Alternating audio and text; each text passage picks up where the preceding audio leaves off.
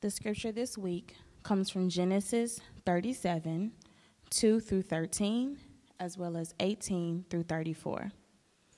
Joseph, being 17 years old, was pasteurizing the flock with his brothers.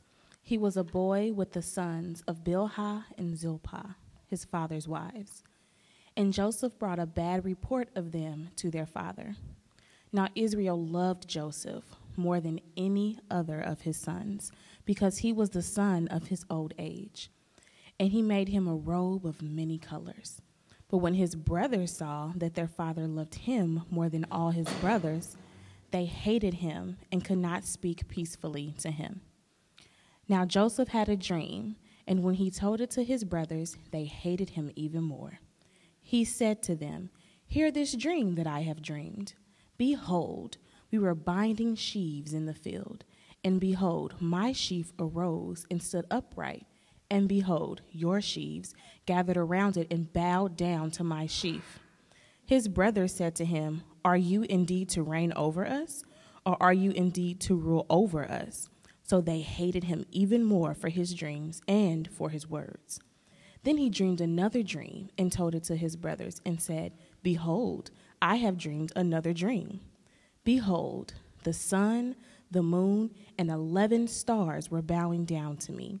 But when he told it to his father and to his brothers, his father rebuked him and said to him, "What is this dream that you have dreamed? Shall I and your mother and your brothers indeed come to bow ourselves to the ground before you?"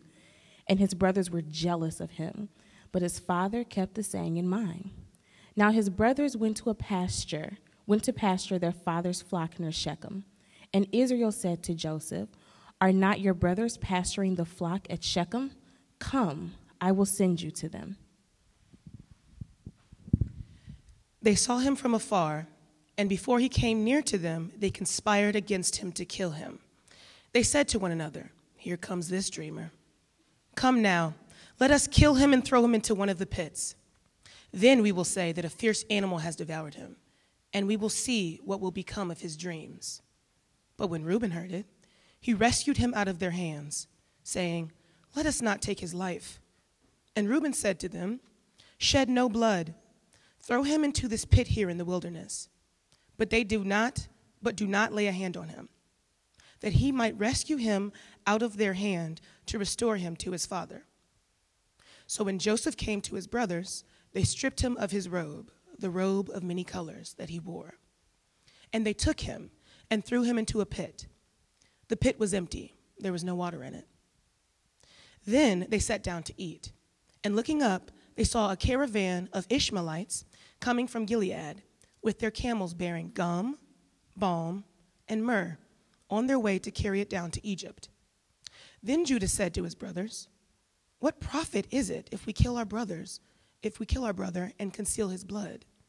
Come, let us sell him to the Ishmaelites, and let not our hand be upon him, for he is our brother, our own flesh." And his brothers listened to him. Then Midianite traders passed by, and they drew Joseph up and lifted him out of the pit and sold him to the Ishmaelites for 20 shekels of silver. They took Joseph to Egypt. When Reuben returned to the pit and saw that Joseph was not in the pit, he tore his clothes 30 and returned to his brothers and said, "The boy is gone, and where shall I go?" Then they took Joseph's robe and slaughtered a goat and dipped the robe in the blood. And they sent the robe of many colors and brought it to their father and said, "This we have found. Please identify whether it is your son's robe or not." And he identified it and said, "It is my son's robe. A fierce animal has devoured him. Joseph is without a doubt torn to pieces." Then Jacob tore his garments and put sackcloth on his loins and mourned his son many days. The word of the Lord.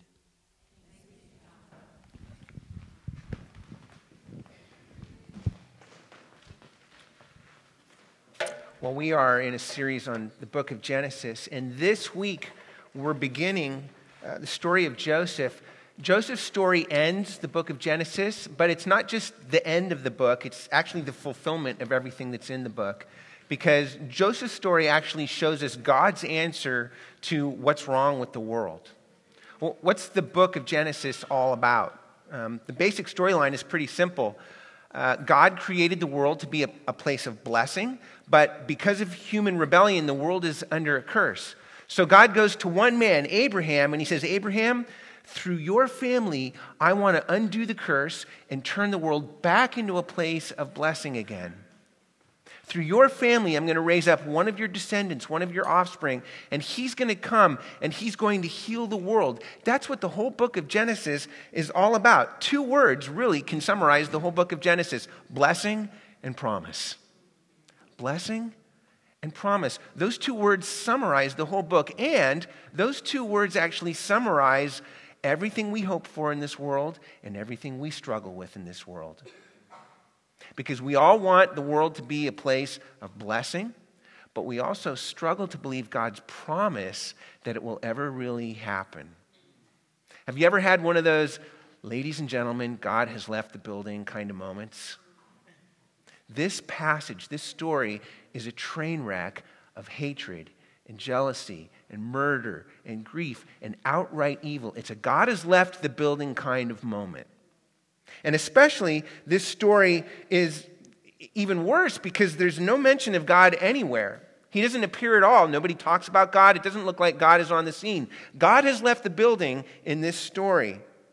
And that makes it really hard to trust in God, because how do you trust a God who disappears when evil shows up? But even more than that, it's the presence of evil and injustice in the world that makes it difficult, if not impossible, for many people to even believe in God in the first place. And honestly, it's hard not to blame them. For instance, Ta-Nehisi Coates is one of the greatest writers of our generation, especially on racial issues and the African American experience. I commend his books to you. They're wonderful. But in his most recent book, he actually talks about his own struggle to believe in God, especially in the face of evil and injustice in the world. Listen to how he puts it. He says, "There was a time when I believed in an arc of cosmic justice, that good acts were rewarded and bad deeds punished, if not in my lifetime, then in the by and by. I acquired this belief in cosmic justice at the vague point in childhood when I began to cultivate, however rudely, a sense of right and wrong. Tragedy is an unnatural fit on me. My affinity angles toward bedtime stories and fairy tales and preposterous romance. I would like to believe in God. I simply can't. The reasons are physical. When I was 9, some kid beat me up for amusement, and when I came home crying to my father, his answer, 'Fight that boy or fight me,' was godless, because it told me that there was no justice in the world save the justice we dish out with our own hands. When I was 12, 6 boys threw me to the ground and stomped on my head, but what struck me most that afternoon was not those boys, but the godless heathen adults walking by. Down there on the ground, my head literally being kicked in, I understood no one, not my father, not the cops, and certainly not anyone's God, was coming to save me." That is a strong argument. What do you say to something like that? The story of Joseph is God's answer. And we're beginning to look at that story and beginning to look at God's answer to that as we look at this passage this morning. And we're going to do so by seeing 3 things here this morning. We're going to see the complexity of sin, the hiddenness of God, and the paradox of grace. The complexity of sin, the hiddenness of God, and the paradox of grace. First, we see the complexity of sin in this passage. It's easy to read this story at a very simplistic level. The evil brothers tried to kill poor innocent Joseph. It's simple. The brothers are the bad guys. Joseph is the good guy. And we like it that way because that's the way we like to see the world. We like to have our enemies clearly defined for us. So you've got the good people and you've got the bad people. And on the one hand, most of the people in the world we say are good, including, of course, moi. But then on the other hand, you've got, there are a few bad people out there, and they're the ones that are really messing it up for everybody else. It's simple. But when you really drill down into this story, you begin to see it's far, far more complex than that. One of the main things this story is teaching us is that evil is not just some force out there in the world. Evil is in the world because evil is in us. And I know that's a potentially very offensive thing to say, especially in our culture, but look with me. What's going on with this family? Why did the brothers want to kill Joseph? What was going on with that? Well, it actually starts with Jacob. Jacob, if you were with us, we just looked at his story. Jacob grew up in a home where he was constantly in the shadow of his older brother Esau. His father Isaac was constantly showing more love and affection and favoritism to his older brother Esau. So Jacob grew up with this deep inner emptiness and a constant unfulfilled need for love. Now, love is a good thing, is it not? But what did Jacob do with this need for love? Jacob was constantly fixing and focusing his love on all kinds of people that in a way that crushed them because it laid expectations on them that they didn't have the power to fulfill. Jacob was constantly fixing his love on people and saying, "You're the one. This is the thing that's going to fill that hole in my heart." So he did it with his father. That blew up. He did it with his wife Rachel. That blew up. Here in this passage, he's doing the same thing with his son Joseph. So if you look at verse 3, it says, "Now Israel," that's Jacob, "loved Joseph more than any of his other sons because he was the son of his old age, and he made him a robe of many colors." Now, that robe could also be translated a richly ornamented robe. People debate on how to translate that, but the point is clear. This robe was a sign of Jacob's special favor to Joseph, that Jacob loved Joseph more than any of his other sons. Jacob was always focusing his love on other people in a way that crushed them because it laid expectations on them that they didn't have the power to fulfill. And here Jacob is doing it with Joseph. And what happens as a result of that? Verse 4 says, "But when his brothers saw that their father loved him more than all of his brothers, they hated him." Love is a good thing. But Jacob's love was distorted into favoritism. And what did Jacob's favoritism do to his other sons? It distorted them too. So not once, not even twice, but 3 times in this passage, verses 4, 5, and 8, it says that Joseph's brothers hated him. And we've talked about this in weeks past. Genesis is an example of what we call Hebrew narrative. Hebrew narrative is famous for being very sparse. It never gives you a lot of details. That means the details it does give you are always significant. They're always important. If the Bible tells you 3 times in one passage about something, that means it's very important. When it says 3 times that Joseph's brothers hated him, that's significant. This is hate that turns into jealousy, that turns into more hate, that turns into murder. It's a vicious cycle. Now, is that just because Joseph's brothers, were they just wicked, evil people? No. It's because they have a need for love too, and that's a good thing, but their need for love is being distorted into jealousy and murder and hatred. So at Jacob, you see problems. Joseph's brothers, you see problems. But what about Joseph himself? If there's any character in this story that we say, oh, here's an innocent character in the story, it would be Joseph, right? Well, what did Jacob's love for Joseph do to Joseph? It certainly gave him a lot of self-esteem, right? Self-esteem is a good thing. We want our children to have a healthy regard for themselves, but in Joseph, self-esteem is being distorted into pride. So if you look at verse 2, it says that he brought a bad report about his brothers to Jacob. That word report, whenever it's used in the Bible, it almost always means a false report. So in other words, Joseph is purposefully lying about his brothers in order to make himself look better in his dad's eyes than his brothers. His self-esteem is being distorted into pride. And more than that, what does Joseph do with his dreams? You know, everybody in the story understands what these dreams mean. You know, they all know, okay, Joseph thinks he's going to rule over his brothers. So what does Joseph do? He tells his brothers the dream. Now, the first time that happens, maybe we could chalk that up to youthful ignorance. He's only 17 years old. Let's cut him some slack. But then he has another dream, and what does he do? He keeps doing it over and over again, even though it says that his brothers hated him for it. In fact, he has another dream, and this time he doesn't just tell the brothers, he tells the whole family, hey guys, you're all going to bow down in front of me. Who does that? One commentator I read actually said that Joseph is turning into a sociopath. Because he's pathologically insensitive to the way that his behavior affects other people and the hurt that he's inflicting upon them. Joseph is turning into an arrogant, dishonest, insensitive, spoiled, narcissistic, and cruel person. So here's the question, At the end of the story, there's evil. We see evil. Joseph is thrown into a pit. Evil. Who's responsible? Everybody's responsible. Everybody has a part to play in this. Evil is in the world because evil is in us. Okay, but does this just mean that everyone in the world is just pure evil? No. Because not only does this show us that evil is in the world because evil is in us, this also shows us that evil is not the opposite of good, it's the distortion of good. You see that here. Look, everyone in this story is seeking good things, are they not? They're looking for love, self-regard, happiness, intimacy. Those are good things. But they've become distorted because that's what sin does. Sin takes something that's good and turns it into something that's ultimate.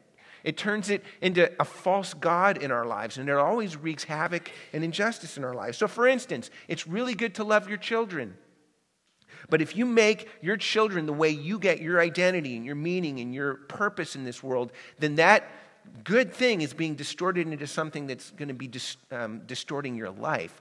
Or, for instance, it's really good to want the approval of your parents. That's a good thing. But if you make that the center of your life, then you'll throw other people under the bus when they stand in your way. Sin always takes a good thing and distorts it into an ultimate thing. It twists it. And so that it begins distorting and twisting our own lives. That is a far more complex and nuanced view of humanity than you will find anywhere else in the world. It's in the Bible. In fact, if you go back to the beginning of Genesis, what defines humanity? What defines human beings? The beginning of Genesis says that human beings were created in the image of God, that they were created to be perfect and glorious and beautiful beings. That's what defines humanity. But sin distorts that image because sin takes good things and twists them into ultimate things, things that they were never meant to be. It's kind of like this. Have you ever been at a carnival and gone into one of those fun houses with the funny mirrors? I don't know, maybe that's an old thing. I haven't been to a carnival in like decades. But if you ever have, I'll tell you what it's like. You walk into the fun house and they have all these mirrors and they're really different, odd shapes. So some mirrors, when you look at them, they'll make you look like you're all squashed down. Or other mirrors will make you look like you're really stretched out. Or other mirrors will make you look like you're all wavy. The mirrors take your image and they distort your image. That's exactly what sin does. It takes the image of God, something good and beautiful and glorious, and it distorts it. The image is what defines us. Sin is a distortion of that image, and every single one of us is distorted by sin. We all have a part to play in it. Now that means a couple of things by way of application that I just want to mention. And the first one is this. The complexity of sin means that makes it much harder for us to see ourselves as pure victims. Something bad happens to you, something hurtful happens to you, maybe somebody does something to you. One of the hardest things to ask ourselves is the question, what part do I play in this? How did I contribute to this hurt? How did I contribute to this situation? That's a really hard thing to do. Now understand, sometimes things happen to us and you're not responsible for what happened to you. There are occasions like that. All these Me Too stories. You're not responsible for what happened to you. But even if that's the case, you are still responsible for how you respond to what happened to you. When somebody hurts you, when somebody sins against you, how do you respond to that? Does it distort you? Does it make you bitter? Does it make you angry? Does it make your heart shrink? Does it make your heart hard? Or does it make your heart bigger? Does it make your heart increase? Does it increase your heart's capacity for things like love and compassion and forgiveness and grace?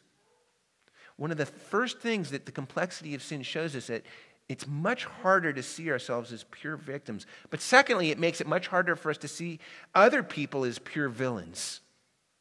Because sin does not define human beings. Sin distorts human beings. That means that when people hurt you, those people are not defined by their sin. They're defined by the image of God, and that image has been distorted in them as well. So when you look at other people, including and especially the people who hurt you, what do you see? Do you see just evil, wicked, nasty people? Or do you see image bearers who've been distorted by sin? Do you see people who are just as deserving of grace and compassion as you feel you are? If you see people as image bearers distorted by sin, that is going to have a profound impact on the way you see those people, on the way you treat those people, and on what you want for those people. Do you want punishment and destruction for them, or do you want healing and renewal for them? It changes the way you see them. So, for instance, in The Lord of the Rings, there's a passage where the wizard Gandalf is talking with Frodo, the little hobbit, and they're talking about Gollum. Do you remember Gollum? He's a twisted, evil little creature who's bent on killing other people. Gollum is a villain. And at one point, when they're talking about him, Frodo says he deserves to die. And Gandalf amazingly says, deserves death? I dare say he does. But do not be too eager to deal out death and judgment. I have not much hope that Gollum can be cured before he dies, but there is a chance of it. For even Gollum is not wholly ruined. There's a little corner of his mind that is still his own, and light comes through it as through a chink in the dark. Friends, evil is in the world because evil is in us. And evil is not the opposite of good. Evil is the distortion of good. That means that sin does not define us. Sin distorts us. And that's the first thing we need to see here this morning. We need to see that because only if we have that really, really clear in our mind can we go on to see the second thing that we see here this morning. We just saw the complexity of sin. We also need to see the hiddenness of God. Look at this dream that Joseph has. Actually, there's two dreams. The dream gets repeated. That's the Bible's way of saying that this is going to happen. It's decreed by God. This has been ordained by God. It's God's will. This dream is going to happen. But even more than that, this is one of those stories where, you read this first passage here. It's one of those stories where you go into it kind of knowing on the front end that things are ultimately going to work out in the end. You just don't know how. So the first audience, the original audience for these stories would have been that Israelite community in the wilderness. They had just been freed from slavery in Egypt, and now they're traveling through the wilderness. These were campfire stories. Moses was telling them, hey, here's where you came from. Here's how you ended up in Egypt. Here's what God is doing with all of this. Explaining their history to them. So the Israelites would have heard this story, and they would have known, well, okay, we don't know how Joseph and his family are going to survive, but we know that they must have survived because we're here. So they must have survived somehow. We just don't know how. That's what this story is like. And here's why this is important. Joseph's dream is not just about Joseph. It's not just about how one day everyone in his family is going to bow down to him and how one day Joseph is going to be a great ruler. This is not about Joseph. There's way more to it than that. We find out later in the story that a famine is coming, and that famine has the potential to wipe out that whole part of the world. That means that this dream is bigger than Joseph because God is using this dream, he's using Joseph in order to save the whole world. Because only if Joseph survives can Egypt survive. And only if Egypt survives can Joseph's family survive. And only if Joseph's family survives can the nation of Israel be born. And only if the nation of Israel is born can Jesus Christ be born and save the world. Remember God's promise we talked about at the very beginning. God promised Abraham, one day through your family, I'm going to raise up an offspring. One of your descendants is going to come. And he's not just going to save one nation at one point in time. No, he's going to save the whole world for all time. That's what God is doing in this dream. This dream is God's promise. It's not just about Joseph or Israel or Egypt. This is not just Joseph's dream. This is God's promise to make the world a place of blessing again. In other words, this dream is God's answer to the problem of evil in the world. This dream is God's promise that he's doing something about it. But listen, if that's the case, this dream, therefore, is pretty precious to God, no? You'd think that he'd be a little bit more careful with it, right? But what happens to this dream? What happens to this promise throughout the story? It's in constant peril. There are all kinds of little accidents and twists of circumstance. We didn't print it because it's so long, but at one point, Joseph goes looking for his brothers. Jacob sends him to go find his brothers. And at one point in the story, he's out in this field, dilly-dallying out in this field, and he just happens to meet a man And it says that the man just happened to be talking to the brothers, and he heard that the brothers say they were going to go to a different part of the country. And then the brothers just happened to be in a place where there was no one around so that nobody would hear Joseph scream for help. All of these little accidents had to happen in order for Joseph to get to the place where he was. And then there are all these other little twists of fate, little twists of circumstance. Only because of Reuben saying what he said did the brothers decide not to kill Joseph. And only because Judah said something did they decide instead to sell him to slave traders. And it's only because these slave traders that happened along were going to Egypt and not somewhere else that Joseph ended up in Egypt. This dream, this promise is in constant peril. And God is nowhere to be seen. We talked about this earlier. It doesn't mention God. It doesn't talk about God. God has left the building in this passage. And yet we find out later, Joseph says explicitly 2 times in his story that God was at work the whole time. You can't see him, but he's there. He's hidden, but he's at work. But why? Why does God work like this? Why would he allow Joseph to go through all of this? We're going to explore this more in the weeks to come, but even at this point, we already see this much at least. It's only because all of this happened to Joseph that he actually became the kind of person that God could use to save the world. Before all of this happens, Joseph is an arrogant, spoiled brat, and it's because this happened that he becomes a person of strength and humility and dignity and integrity. Or look at Joseph's brothers. Only because all of this suffering and evil happened do they get turned into people that are saved from their jealousy and their violence. Or Jacob, only because all of this grief and depression came into Jacob's life is he finally healed of his favoritism and his obsession. It's through the suffering and the evil in their lives that they actually get changed into different people. Because the only way any of that could happen was for God to hide and allow some suffering to come into their lives. That means that sometimes when God feels farthest, he's working the hardest. Sometimes when God feels farthest from your life, he's working hardest in your life. But boy, that's hard. We don't like that, do we? We look at the pain and the suffering in our lives and we say, well, why does it have to be that way? Why can't God just come, show up, and fix things, wave his magic wand, do whatever he does, and just fix it? Because God does work that way sometimes.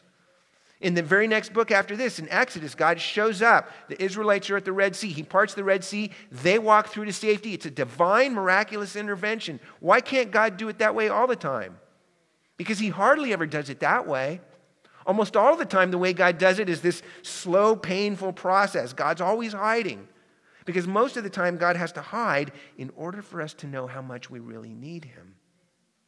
Friends, here's why. Listen, sin is a complex thing. We've seen that. But because sin is complex, that means that healing that sin is going to be a complex endeavor as well. Because our hearts are filled with distortions. All kinds of pathologies and self-deception and fear and insecurity and anxiety and pride, hatred, jealousy. Our hearts are filled with all kinds of distortions. And so often the only way we'll see it is if we actually come face to face with it and feel the real consequences of it. Parents, you know how this works. I mean, you see this all the time with your children, don't you? I mean, you could tell your children over and over and over again, don't touch that stove, you'll get burned. But what do? They'll look at you so they can make sure that you see that you're looking at them. All the time, their hands are inching closer and closer towards the stove. And they'll almost as if to taunt you, just to say, see, I'm getting closer, silly grown-up, I know what I'm doing. And you'll say, don't do it, don't touch it, you're going to get burned, don't do it. All the time they're laughing at you, that finger's inching closer to the stove. So what does a parent do? What do? You say, okay, go ahead. First you turn the burner down maybe a little bit, but you say, go ahead. Why? 2 seconds later they're screaming in agony. What did you just do? You hid your love from them just for a moment, because you love them enough to know that the only way they'll really learn is if they experience the pain of what their actions will lead to. Sometimes God has to hide in order for you to really grow and become the person that he wants you to be.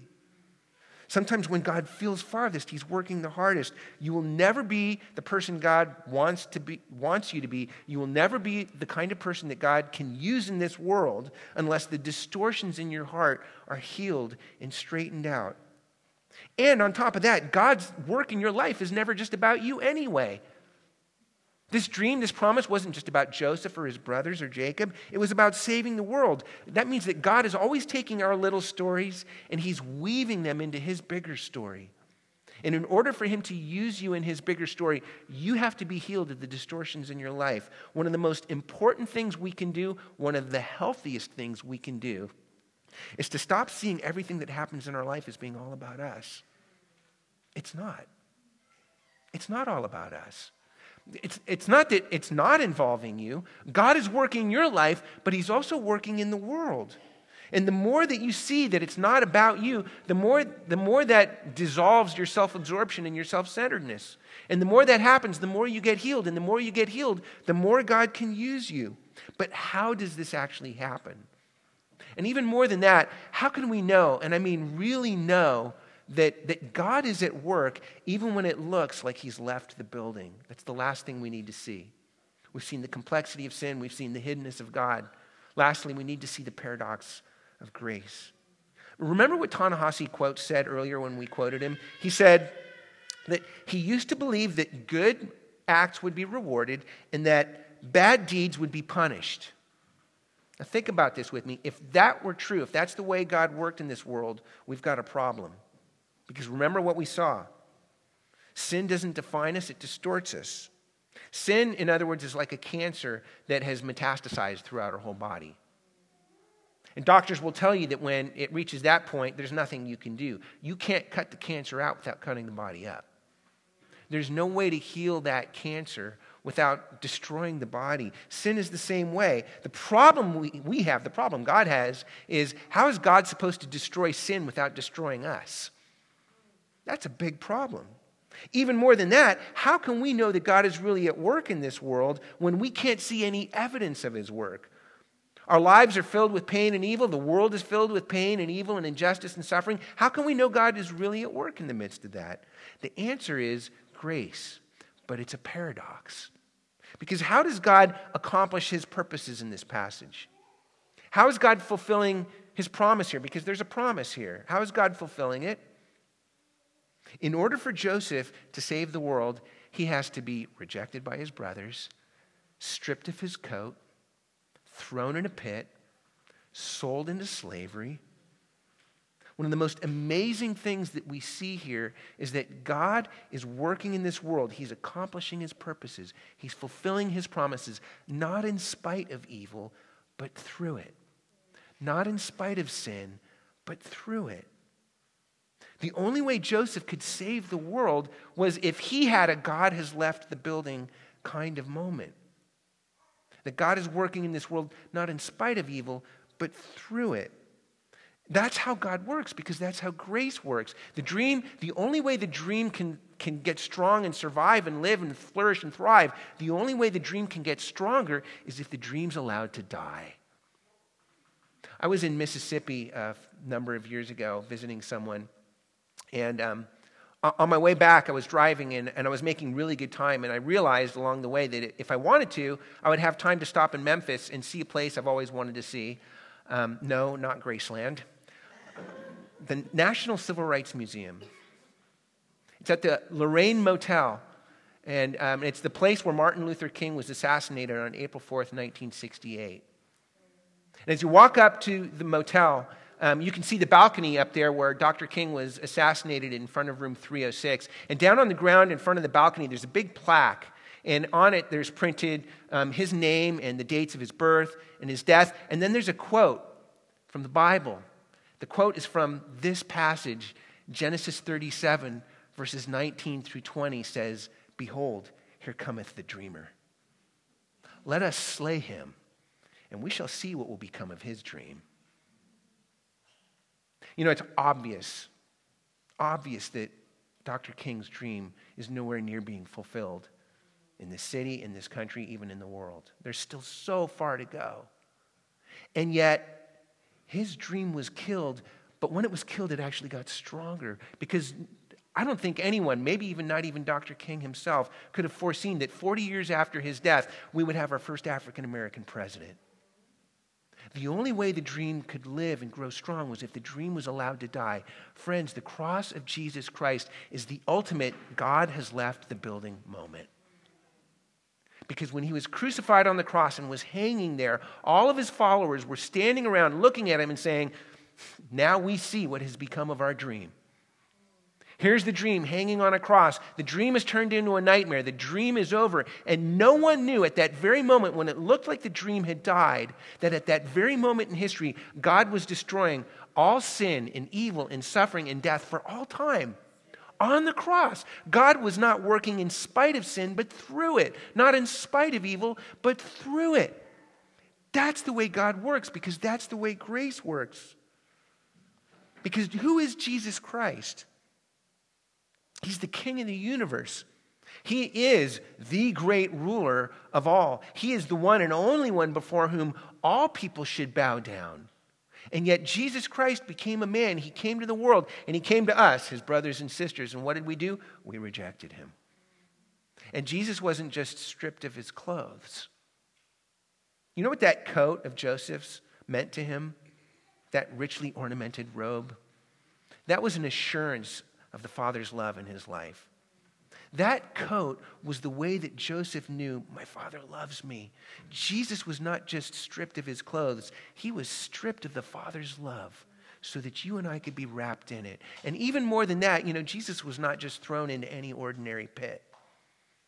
The great Scottish preacher Robert Murray McCheyne once said that trying to imagine the depths of Christ's suffering is like standing on the edge of a ravine, a deep ravine, and then just casting a stone over the side and listening to hear it hit bottom, but you're listening in vain.